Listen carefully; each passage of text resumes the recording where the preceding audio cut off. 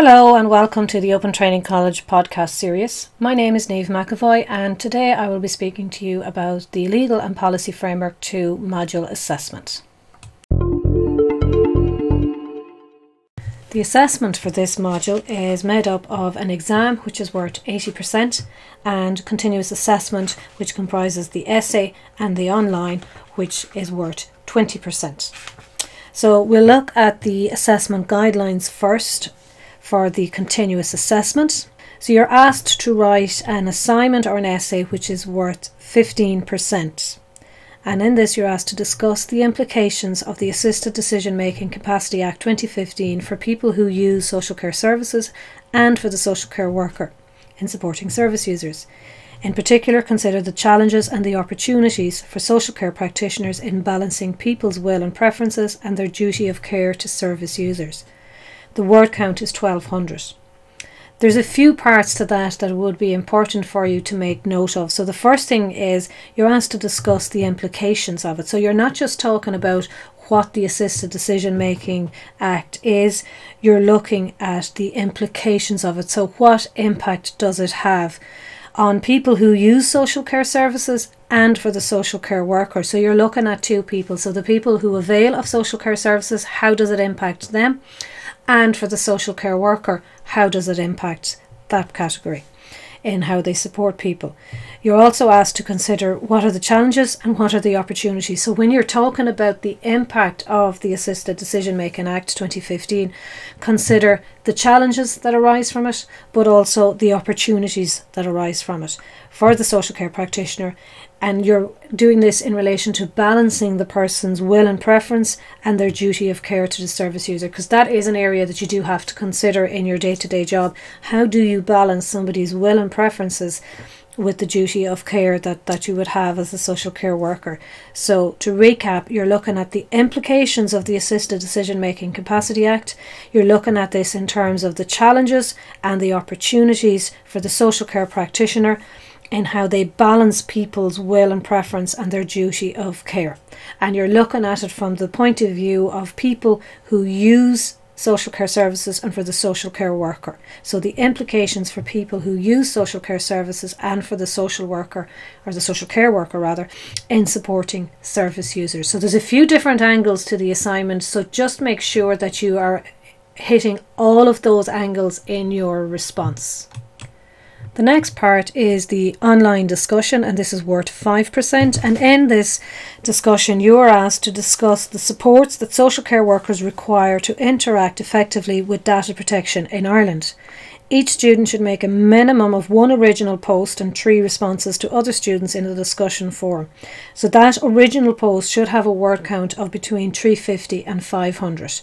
The responses to other students should really be more than 1 or 2 lines. So try to avoid those minimum responses of yes, I agree with you, or that's a really good example. Flesh it out, address what the person has put in their original post and tease out a discussion with them. So in your contributions, you should demonstrate the ability to comment on the contribution of fellow students. So as I said, more than that 1 liner or 1 word. Provide specific examples from your own organisation and or an organisation you're familiar with, but please do this anonymously, so please don't name the organisation. So you can just refer to it as an organisation that I know of or an organisation that I worked in. Okay, so but please do not name the organisation. And provide a minimum of 3 references within their comments, only one of which can be an OTC sourced material. So please ensure that you use reputable sources there. So journal articles, books, websites, legal services, things like that.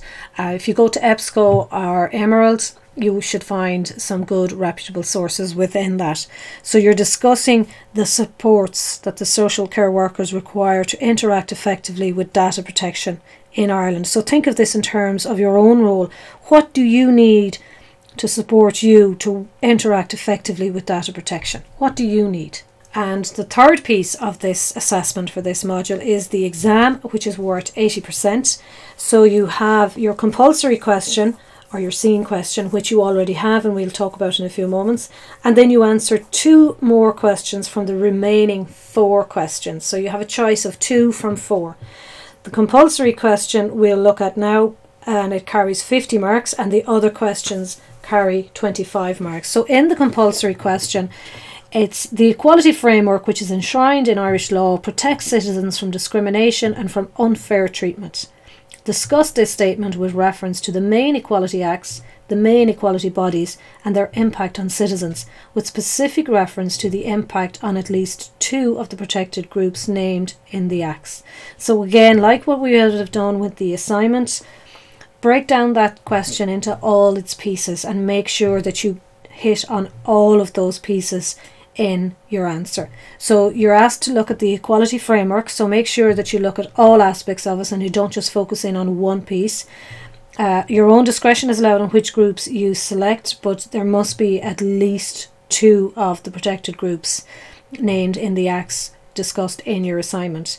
So the statement says that equality framework protects citizens from discrimination and from unfair treatment. So does it? Do you agree with the statement? Do you agree fully with the statement? Do you disagree and disagree fully with the statement? Is there some aspects of it that you agree with and some aspects that you disagree with? So make a stance, decide which side of the fence you're on. Do you agree? Do you not agree? Or do you feel there is aspects that you would agree with and aspects you would disagree with?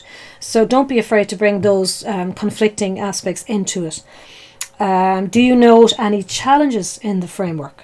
Do you note any opportunities for development?